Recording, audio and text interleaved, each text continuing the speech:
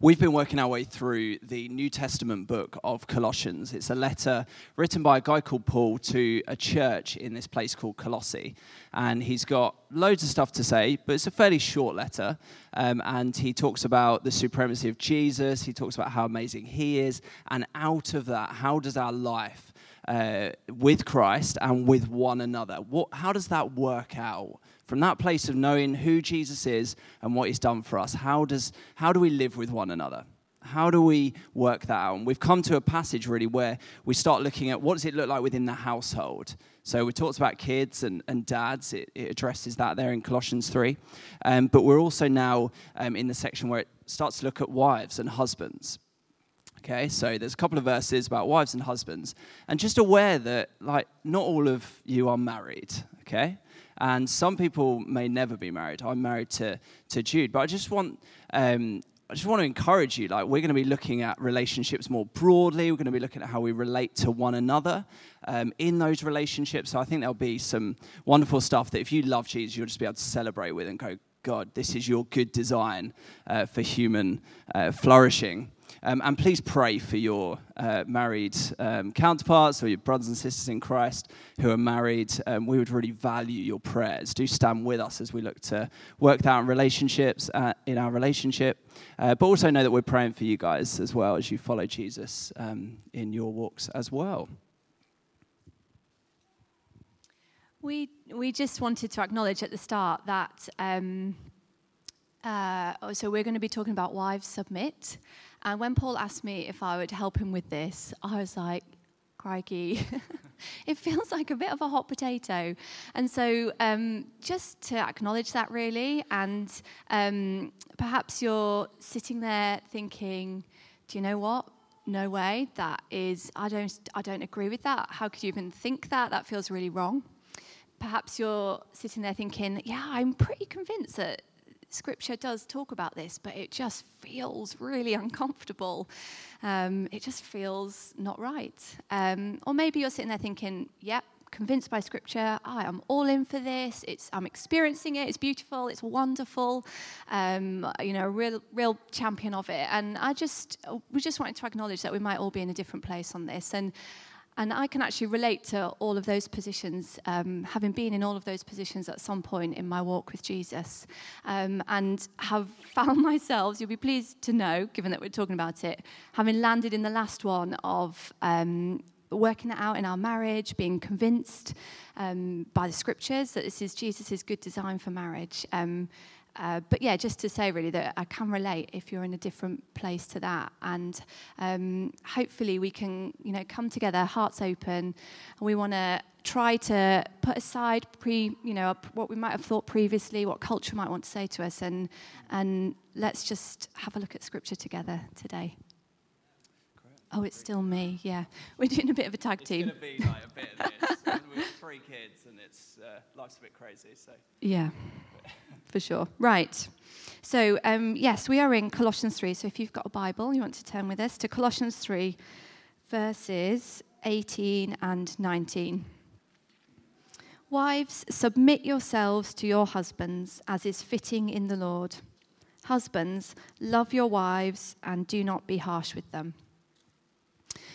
We are also going to look at Ephesians 5 and 1 Peter 3 to help us with this as we go through. But we're going to see this kind of repeating theme that seems to be coming through, that God had a design for marriage that was for the husband to have this role of being the head or having authority, and for the wife to be in this role where she's called to submit. Yeah. Okay, so as Jude mentioned, authority and submission can be, within our culture, definitely, you could consider them dirty words. They're like things that you just don't mention in culture, okay? They're not things that we want to talk about. They're things that you might think negatively about. But to God, authority and submission are very beautiful things. And we're talking broadly here of God's good design, that God has created authority and submission for human flourishing and for his glory. It's all part of his plans, his purposes. So to God, rest assured, authority and submission are very, very good things. When they're worked out well, they are good things. Now, authority and submission, they're never in isolation. They're always defined by the relationships that they are a part of. Some relationships we are in authority over other people, and some relationships we are called to submit to someone else in that relationship. Yeah, so we see in the scriptures that actually this isn't just a deal for wives. All of us are actually called to submit. And the Bible's really clear about that. We're all called to submit first and foremost to God, to his word, aren't we? That's a deal for men and for women, for wives, husbands, single people, everybody. We're all called to submit to the governing authorities. So earlier on, we're going to look at 1 Peter 3, but earlier on in Peter, it talks about how we're called to submit to all of the governing authorities that God has put in charge of our countries, our nations. We're called to submit to our church leaders, aren't we, as well? And all of us will find ourselves in relationships where we're called to submit, whether you're a wife or not. If you've got a boss at work, actually, you're called to submit to your boss at work, aren't you? We also see that actually all of us are called to have authority as well, male and female. In Genesis 1, it says this is God's what would the word be? Command, calling to his people: be fruitful and increase in number. Fill the earth and subdue it. Rule over the fish in the sea and the birds in the sky and over every living creature that moves on the ground. All of us, men and women alike, we are called to rule over creation, to have authority over the world that God has made. Yeah. What a huge calling, like in terms of having authority, men and women side by side together, and that we need each other to fulfill that commission, that mandate that God has given us. We can't just do it with the men, can't just do it with the women. Men and women together, we need one another to fulfill the mission that God has given us. So authority and submission is good and biblical. The key is placing... There you go. Thanks, Dominic. The key is placing authority and submission in the right relationships, in the right places. And then when you've done that, is then defining authority and submission correctly, biblically, as God would have it. Not that we bring our own preconceptions or our own biases to Scripture, but that we look, well, what does Scripture say about this?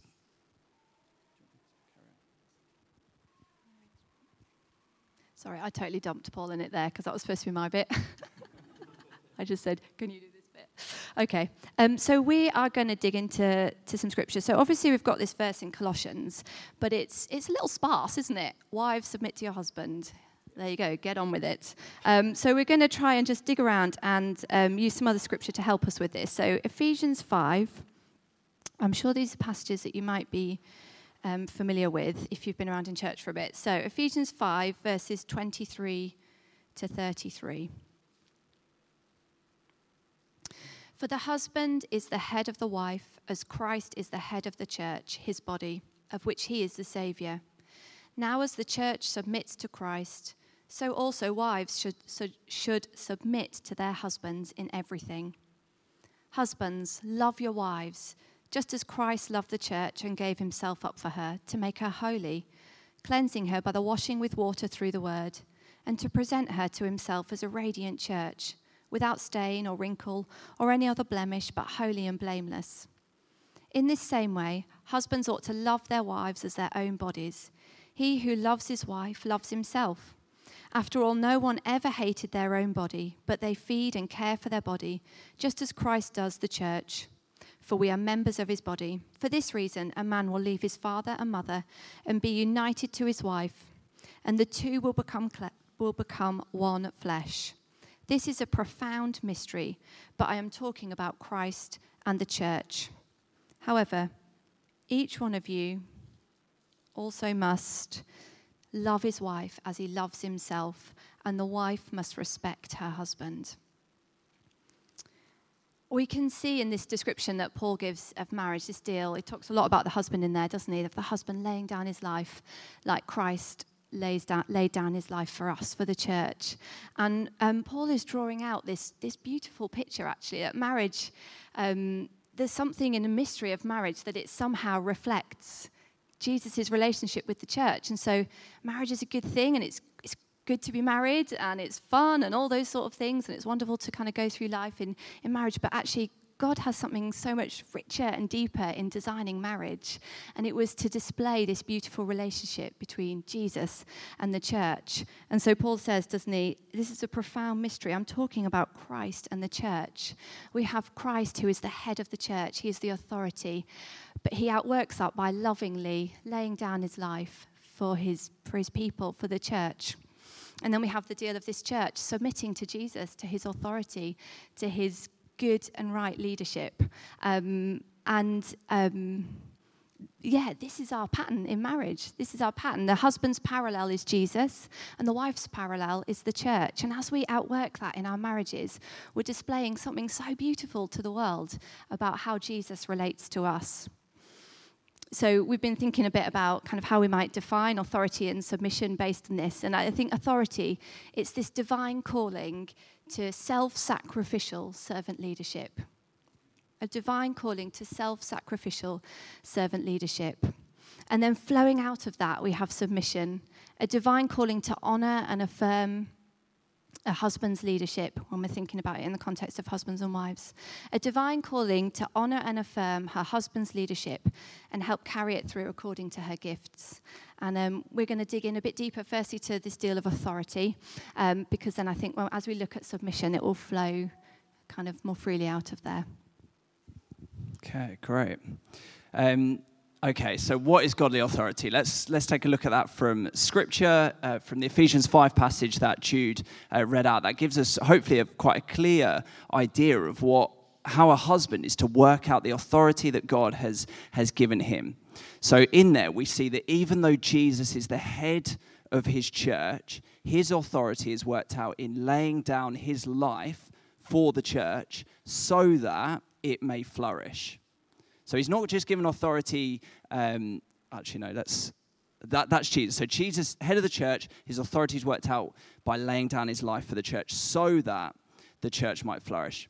And even though the husband is the head of the wife, as it says in that passage, his authority is worked out in laying down his life for his wife so that she might flourish. So the husband is not given authority just for the sake of it, just so that he can, call all the shots and be demanding and demeaning. No, that is not why God has given the husband the authority in that. It's for the flourishing of the wife, and we'll unpack that a bit more. But Jesus, Jesus is our model as husband. It's not that we are in any way like Jesus. Men and women are before God, all fallen short of the glory of God. But the parallel here in this metaphor is that position of head. Now, when Jesus walked the earth, he was around at a time where the Roman rule was really in full force. And there was this deal of the paterfamilias. And the idea behind the paterfamilias was that there was this father figure at the head of the household. And he wasn't just the head of the household for like his immediate family in terms of his wife and kids, but also for any of his kids and their families. Okay, so big paterfamilias, big structure of authority. And that man could call all the shots, even to the point of his wife's death. Okay, so this was like serious authority. Okay, Jesus was around at this time. Now, Jesus didn't see authority like that. He completely redefines authority. So when he talks about authority and leadership, he talks about serving. He talks about washing feet. He talks about serving, blessing, giving. Not about superiority. It's about laying down your life. It's about making yourself nothing for the service of others. So Jesus, he doesn't see authority as a bad thing, but he completely redefines it and flips it. So he didn't see authority as something for his own benefit. And we see this in Philippians. Do you mind just turning there? Thanks, Doug. Philippians 2. There you are. Great. So, feel free to turn. So Philippians 2, it's just a few letters on after the Gospels. Philippians 2, verses 5 to 8, and says this: in your relationships with one another, have the same mindset as Christ Jesus, who, speaking of Jesus, being in very nature God, did not consider equality with God something to be used for his own advantage. Rather, he made himself nothing by taking the very nature of a servant, being made in human likeness, and being found in appearance as a man, he humbled himself by becoming obedient to death, even death on a cross. This is what authority looks like: laying down your life. Okay, in all aspects, we're looking primarily here at the husband and wife relationship, but that's what it looks like to outwork authority. Jesus laid down his life for the church. That's the gospel. Okay? We have all misused authority. In various ways, we've misused authority. And in various ways, we've not submitted perfectly to people around us, to government, to other leadership figures in our lives. We've not submitted well. The Bible says that we've fallen short, and we have in those areas of authority and submission. Jesus perfectly worked out authority, perfectly submitted. Okay? Perfect record. And actually, when we come to Jesus, when we accept what Jesus did on the cross, taking our sin, taking our rebellion, that we've fallen short, he gives us his perfect record. So when God looks at us, he sees Jesus, and then he can accept us into his family, into his church. He loves us and welcomes us in. That's the gospel. It's good news. So just as Jesus didn't consider his authority something for his own benefit, also husbands are not to consider authority something for their own benefit, but for the benefit of their wives. So it's not for selfish gain. It's not to demand submission. It's not a power play. You must submit or else. It's not that. It's not abusive. It's not demanding. It's not demeaning of the wife. Husbands should never be harsh with their wives. It's to love for the purpose of flourishing. So husbands are to do everything for that purpose. Okay? Just eat, breathe, sleep about that, like if you're married, for your wife, not for yourself. Don't think about yourself. Stop thinking about yourself. Stop thinking about yourself. It's hard, it's tough, but that's what we're called to. And this means taking responsibility for creating and maintaining a culture where our wives can flourish in Christ, in the fruits of the Spirit, in the gifts of the Spirit that God has given her, in her roles as a wife, maybe as a mum, in the workplace. Do everything that she might flourish. So, a few practical points. How does a husband do this?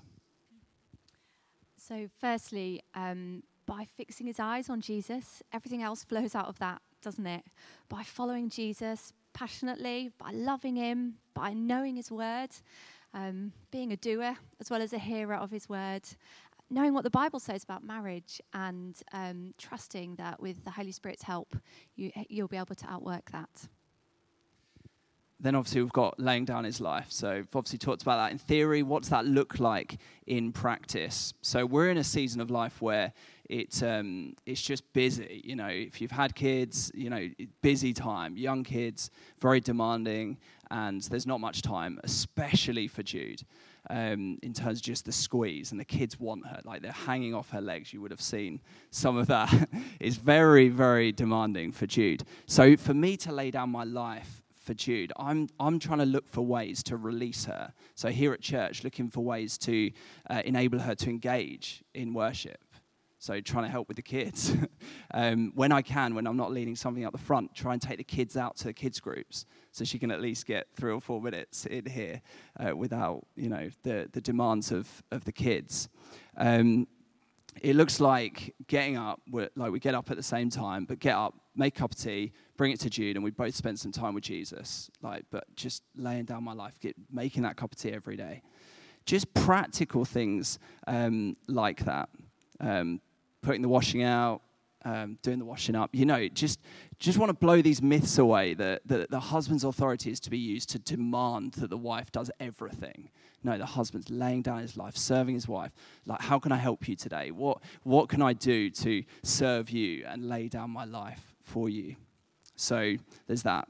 Thirdly, we draw on and release the many and varied gifts of his wife. That's what a husband does.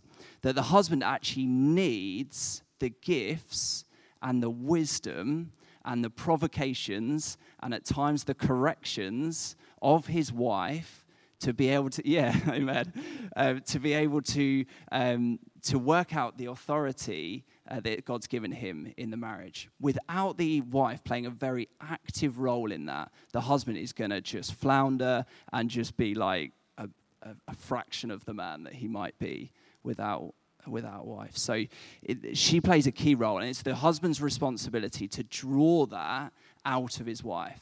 Okay, to listen to her, to encourage her, to spur her on, to listen when she's got ideas, obviously, and to rely on her implementation of what you've worked out together. The husband needs to draw those beautiful things that God's given her out for the purpose of human flourishing, for the purpose of the marriage, for the purpose of the family, for the purpose of the church, and for the purpose of making disciples more broadly as well.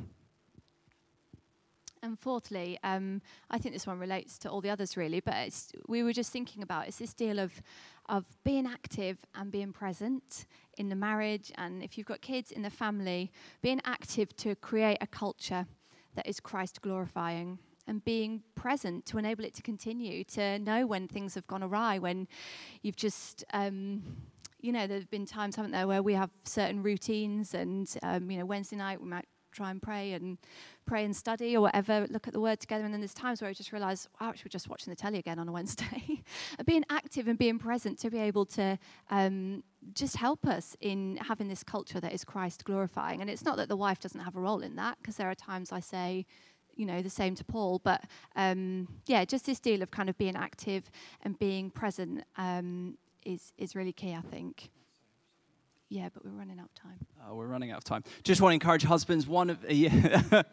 Okay. One of the temptations for husbands, because this is tough. Okay, it's tough to lay down your life. It's tough for anybody, man or woman, to lay down your life for the purpose of someone else. It's tough. One of the temptations is at times to check out of the marriage. Okay, it's one of the temptations. And even if it's not like completely 100% check out, the temptation just to be like, oh, I'm now on my phone for like a while, or just like, not engage with the wife or the kids, and just not be, you're there, but you're not present there. Okay, and I just want to encourage you, check back in. If you've checked out, check back in. Your wife, your family, they need you to do that. Christ has given you a great calling to love and serve your wife and your family. Be present. Be present. Follow Jesus. Be present. And the way you follow Jesus will make an amazing difference upon your family. Okay, so that was just a quick note. Brilliant. Okay, so we're going to just spend a few moments looking at what is godly submission. And we've seen already, haven't we, that we're all called to submit. But our passage today is specifically about wives, so we are going to hone in on that. And we're going to just look a little bit deeper at biblical submission as it relates to wives. So just for a moment, if you could just put whatever definition you currently have of submission just to one side. So whatever, Urban Dictionary submission that you might have that, we've all got, haven't we, probably in our minds of what culture says about it. Just put that to one side, and we're going to go back and we're going to look at the original Greek word. So there are 4 times in the New Testament where there's a really clear instruction, wives, submit to your husbands. And it's not just Paul who talks about it, it's Peter as well. So these 2 kind of key people in the church writing about wives submitting, and all 4 times they use the same Greek word, which is hypotasso. I've got no idea if I'm saying that right, but let's go with it.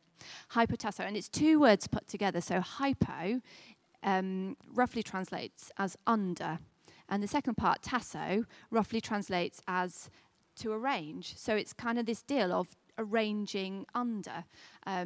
So kind of picture of kind of the wife arranging herself under the husband, under his God-given authority. And John Piper says it like this. He says, I think we've already touched on this, but I think this is a really helpful definition, that a wife's submission is a divine calling. It's a divine calling. This is a God-given thing. It is really good. Although culture might tell us that it isn't, it is a good thing. It is a good thing. It's a divine calling to honour and affirm her husband's leadership and help carry it through according to her gifts.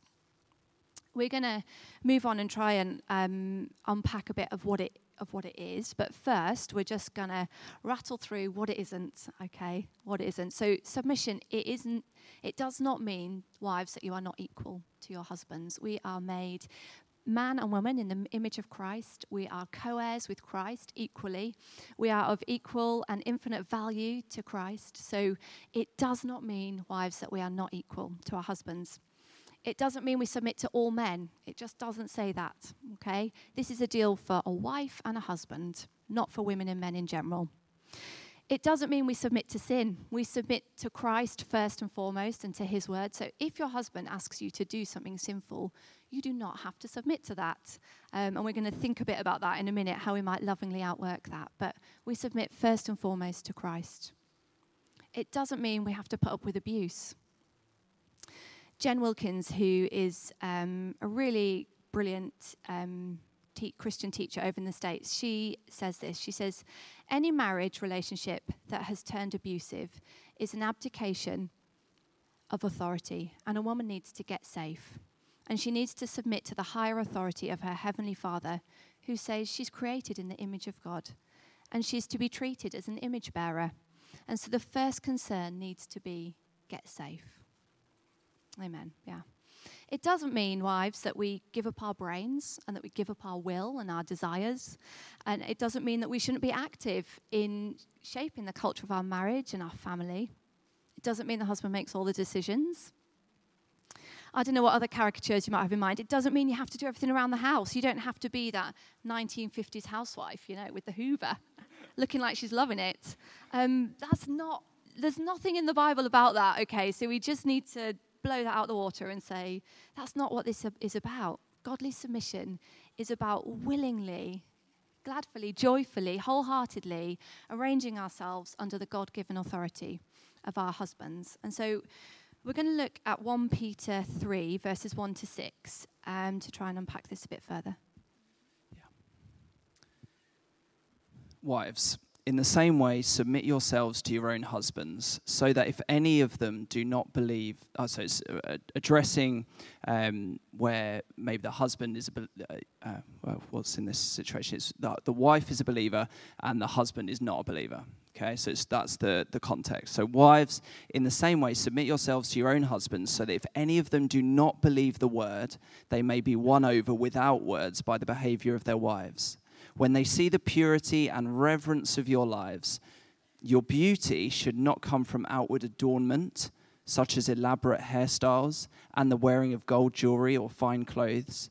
Rather, it should be that of your inner self, the unfading beauty of a gentle and quiet spirit, which is of great worth in God's sight. For this is the way the holy women of the past, who put their hope in God, used to adorn themselves. They submitted themselves to their own husbands, like Sarah, who obeyed Abraham and called him her Lord. You are her daughters if you do what is right and do not give way to fear. Thank you. Okay, so the verse that we've got today in Colossians, as we've said, it doesn't really unpack what this looks like. And actually, I don't think there is an awful lot in Scripture about exactly how wives are supposed to submit to their husbands. But I think in this passage here in Peter, he gives us some clues. And I think we can draw out some of the characteristics of it. Just a few points really from these verses. He refers to it as an unfading beauty. It's something beautiful, and it's something that goes beyond the grave. You know, it's a beautiful thing. It's not adorning our outward selves. It's attending to our heart, and God loves that when we attend to our hearts. It's a beautiful thing. And Peter's saying to us, hey, do you want to be like the holy women of the past who hoped in God? This is how they did it. They submitted to their husbands. And I love that thought.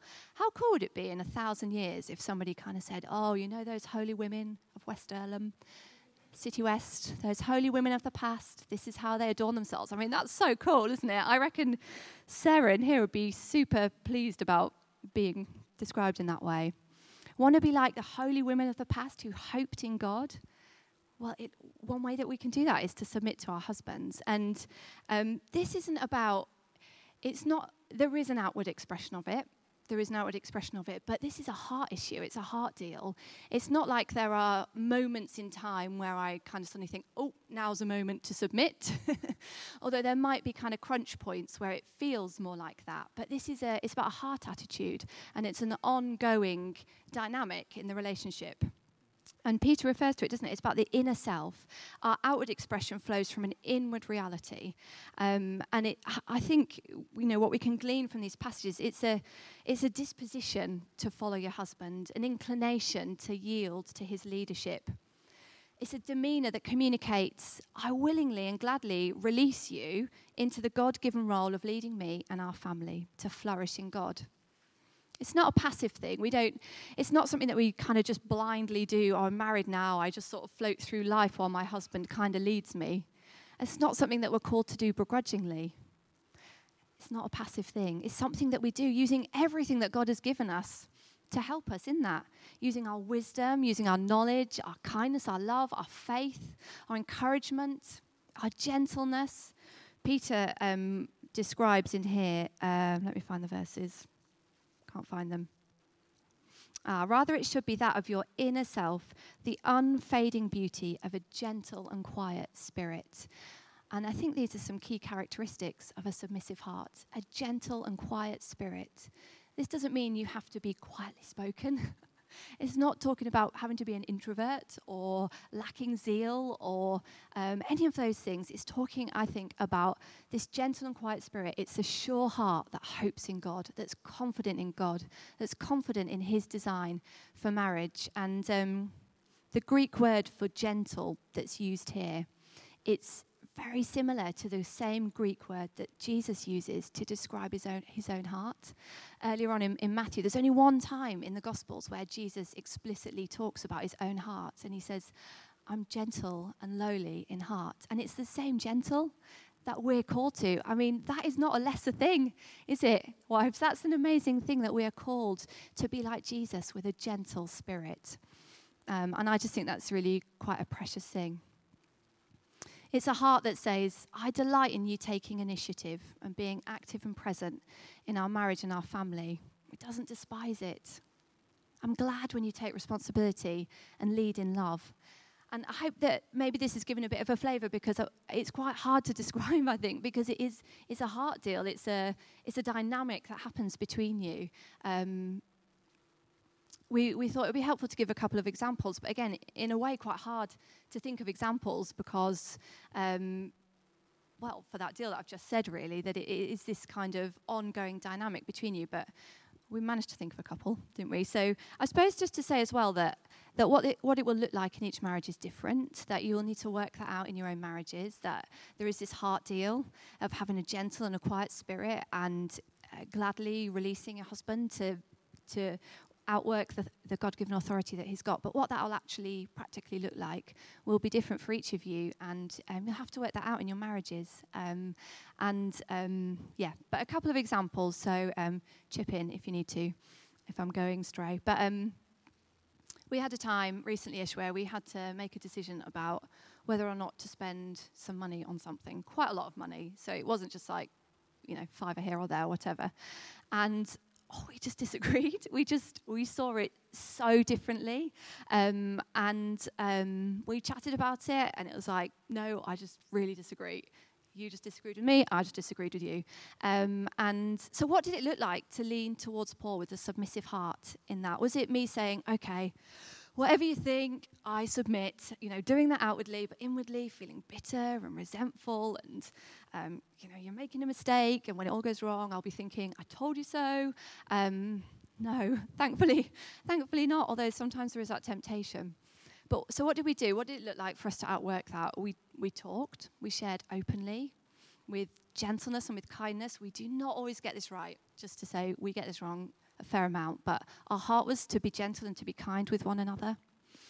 I said really clearly to Paul, I disagree, and I think the reasons that you're making that decision are because of this, this, and this. And I really disagree. I don't think this is a good idea. We prayed, we sought God on it, and do you know what? We still didn't agree. And this doesn't happen very often, but it does sometimes happen. I don't know if married people can relate to this, but sometimes this does happen, that you've done all the things that you think will help you reach a point where you agree and you still don't agree. So how did I outwork this deal of having a submissive heart to Paul? And it was to say, do you know what? Most important here is that I love you, I'm for you, I want to follow you and cheer you on.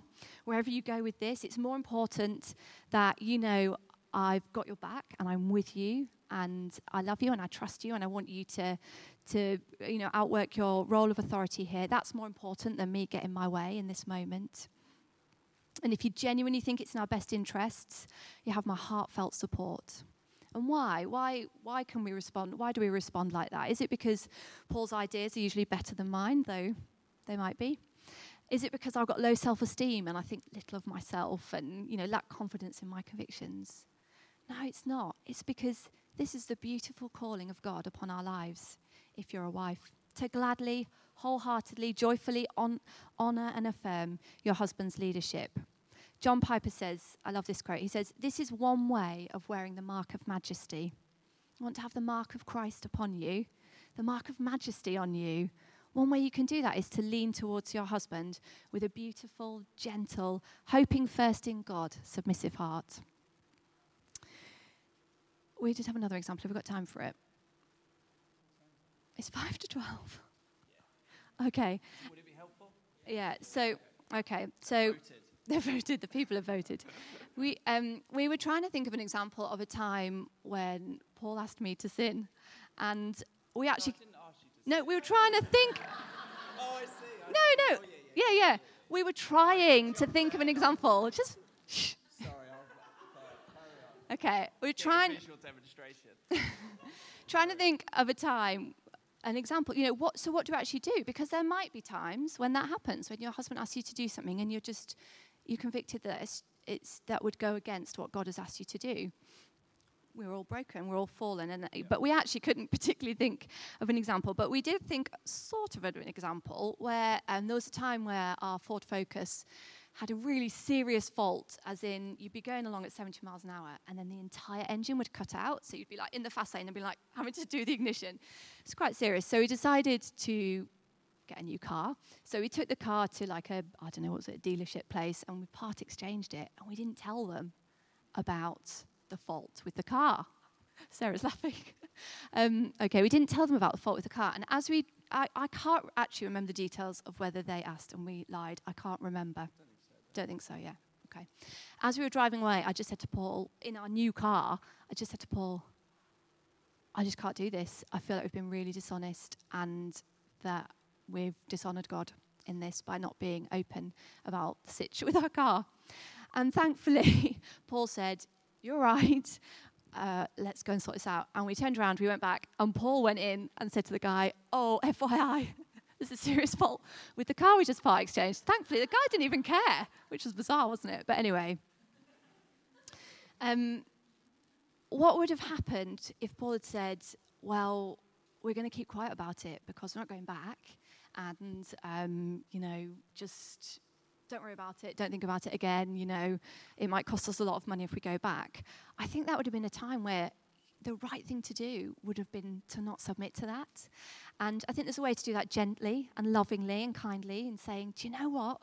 I submit first to Christ, and I feel like this is going to cause me to sin. This dishonesty is sinful, and I love you, and I'm with you. I'm with you, but actually, I'm going to have to let them know because I submit first and foremost to Christ." And that would have been godly. It would have been honouring. It would have been right.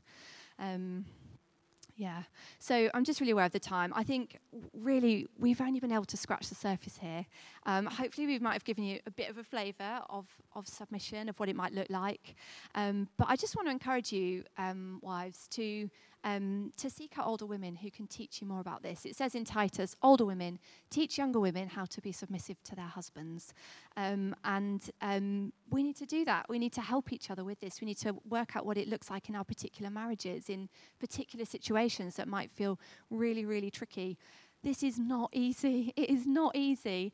And I know there's just so many times where I'm tempted to just want my own way, want to lord it over Paul, want to rule over him, whatever it might be. It is not easy, and we need the Holy Spirit to help us, and we need each other to help us work this out and to encourage one another. Amazing. That was so good. Well done. What to say? I mean, just recognizing that I spoke a few weeks ago, I think, about the importance of love and the importance of loving one another, actually, when you differ on points of theological doctrine, and that love always trumps differences of opinion on secondary matters, recognizing really that, out of the married couples here, there'll be different outworkings and different theological beliefs. This is what we believe theologically. And you might be sitting there thinking, I don't believe that. We would want to encourage you, search the scriptures, make sure what your viewpoint is rooted in a theological conviction around this. And then that's cool. That's fine. That's great. More, we're part of the same church, part of the same family. Love trumps that, okay? But make sure your convictions are rooted theologically, either way. Okay, either way, that's the important thing. Let's get back to Christ. I've got 2 minutes to get back to Christ. Are you limiting the amount of time I can get back to Christ? Unbelievable. Ed, Karis, if you guys don't mind getting up, shall we stand? So our marriages are to reflect Christ and the church. That's why God has designed marriage. Marriage is a good thing, and the purpose for marriage is not first and foremost for our own pleasure, although God has worked that in there. But first and foremost, it's to glorify God, and it's to display the relationship that Christ has with the church. And Jesus laid down his life for the church. That's what he did. He laid down his life for every single one of us. Whether you're married here today or not, he laid his life down for you. That's how much he loves. That's how much he cares. There's no greater love than this, than for someone to lay down their life for another. So as we come back to worship, use this as a time to come before God, bring your thoughts, your fears, your annoyance, your anger, your love, your desire. Bring whatever you've got going on inside of you before God and ask him to lead you. That's the best we can do. Ask him to lead you, to guide you in good heart forward, and trust that he will. He loves you, laid down his life for you, and he cares for you. Jude said about older women seeking younger women, older women teaching younger women as well. I'm sure the married couples amongst us, we'd love to chat these things through, love to work these things through with you. Don't feel afraid chatting to us or chatting to others, here who have been married a little while. Let's chat it through. It's good to do that. Okay. Bless you guys.